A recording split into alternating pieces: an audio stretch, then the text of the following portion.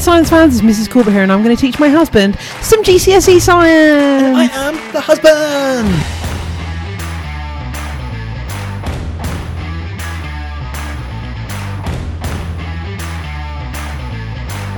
Hey husband! Hello! Hi! What's going on? Energy. Energy. Do you know what? I heard a rumour that you cannot create or destroy energy. True dat. Conservation of energy, yo. What about when you like a dimmer switch? No? What? Dimmer switch. You turn the light down so there's less light energy. Yeah, you're just conserving Boom. some more chemical and electrical energy. I suppose it's not being Just destroyed, is resistance. it? No, it's just slowing it down. Why bruh. do people want to destroy energy though? Why would you want to do Oh, that? people are just like drains. Oh, is that what it is? Yeah, drains and radiators. Sure. So this is more philosophical than chemical, is it? Yeah, no, it's not. So we're talking about chemical reactions. Okay. This is the last topic of chemistry paper 1. So energy changes are important parts of chemical reactions. So the interactions of particles often cause like a transfer of energy due to making and breaking bonds. So when we react to anything, we have to make bonds and break bonds. Usually break them, then make them. Okay. So for example, let's say we have water being formed. We've got H2 plus O2 makes H2O.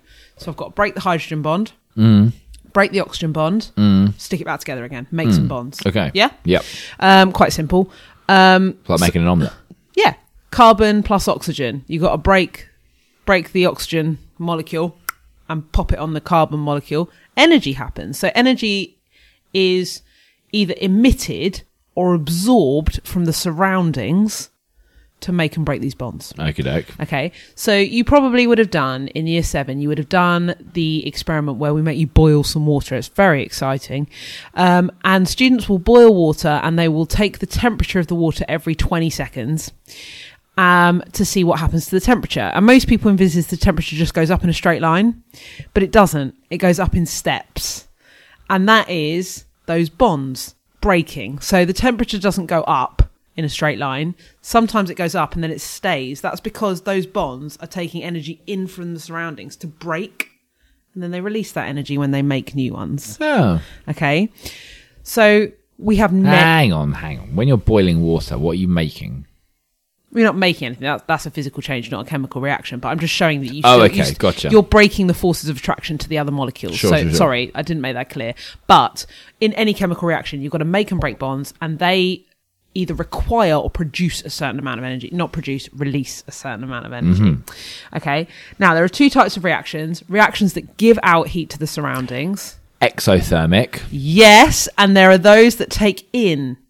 Endothermic. Lovely. Very good. Now, we need to know. We know that energy is conserved in reactions. So however much energy there is to start with, there will be to end with. Okay. Yep. However, some of it will be given out as heat, some of it will be taken in from the surroundings. So an exothermic reaction is one where energy is transferred to the surroundings. So if you're measuring with a thermometer in the surroundings, the temperature will go up. Sure. So if I've got magnesium, I whack it in some acid. The acid might have the temperature of 25, and as soon as I whack in that magnesium, it goes up to 36. That is an exothermic reaction. Your thermometer is in there measuring the reaction. The temperature has gone up, but the overall energy that was in that cup has gone down because the heat energy has been transferred to the surroundings. Something like ammonium nitrate plus water will take in energy from the surroundings, so the thermometer will go down in temperature. Huh. Can you think of any everyday reactions that are either endo or exothermic? Everyday reactions. I mean, let's try and think of an everyday reaction, shall we? Respiration. Very good. Endo or exothermic?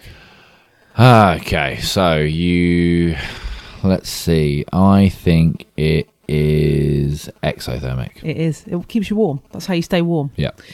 What is the opposite of respiration? The opposite of respiration. Is photosynthesis.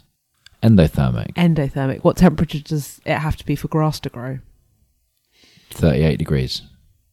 16 degrees.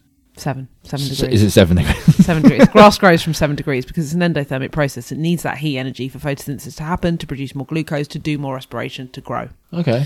Okay, so that's why you don't mow the lawn in winter, not just because you're lazy. So In my defence, I don't mow the lawn in the summer either. No, that's true. Hand warmers is a fine example. You know, the ones... I'm going to go back to the grass. It needs to be at least 7 degrees to grow. Yeah. 7 degrees isn't the optimal temperature. No. Right. Like, I don't know, like it'll be like 20 something. Yeah. So endothermic reaction is one... Sorry. Exothermic reaction. Another example is those hand warmers that you click and the two chemicals join together. Right, yeah. And they warm up your hands. Yeah. Have you seen those? Oh, yeah. Kind of like glow sticks when you break. Well, I know more about stick. like ice packs. Ice pack is an endothermic. It's an endothermic reaction. So it's taking in heat energy from the surroundings and it's getting colder. So that's a really good example of that. Citric acid and sodium carbonate is another one. When you put sherbet in your mouth and it feels cold, like, and then you get a mince and it makes your mouth feel like it's cold, that's an endothermic reaction. All right. So mints make your mouth feel cold, do they? Yeah. Okay. Not mincemeat, Mints, yeah. Right, so key ways to tell if it's an endo or exothermic reaction. It either gets hotter or colder. Key things to remember about endothermic and exothermic reaction is when you end a relationship, when you end a relationship, you break up.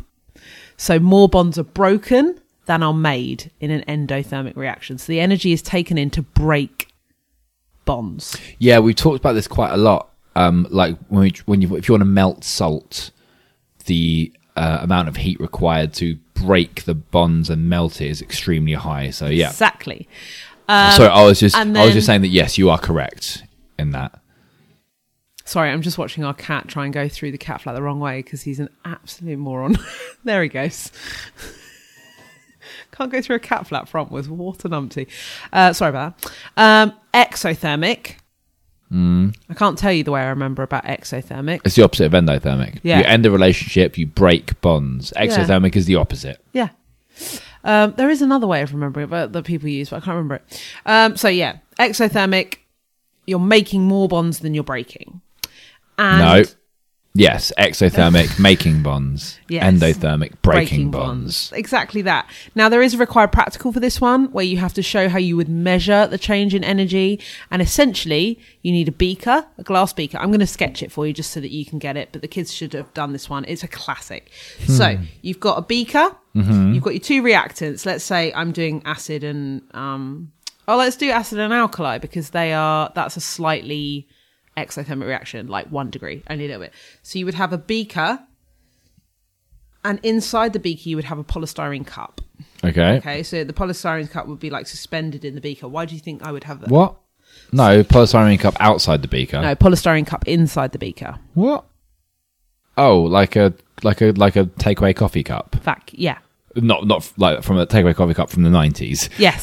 So the reason why I've put the polystyrene cup, so polystyrene is a good insulator, so not much heat is going to escape. Right. I've put it inside a glass beaker because I've created a little vacuum. Okay. Air is a poor conductor, so I've got double insulation. Gotcha. And it's sturdier. Right. Okay, I'm going to put a thermometer in my acid, and it says 25 degrees C.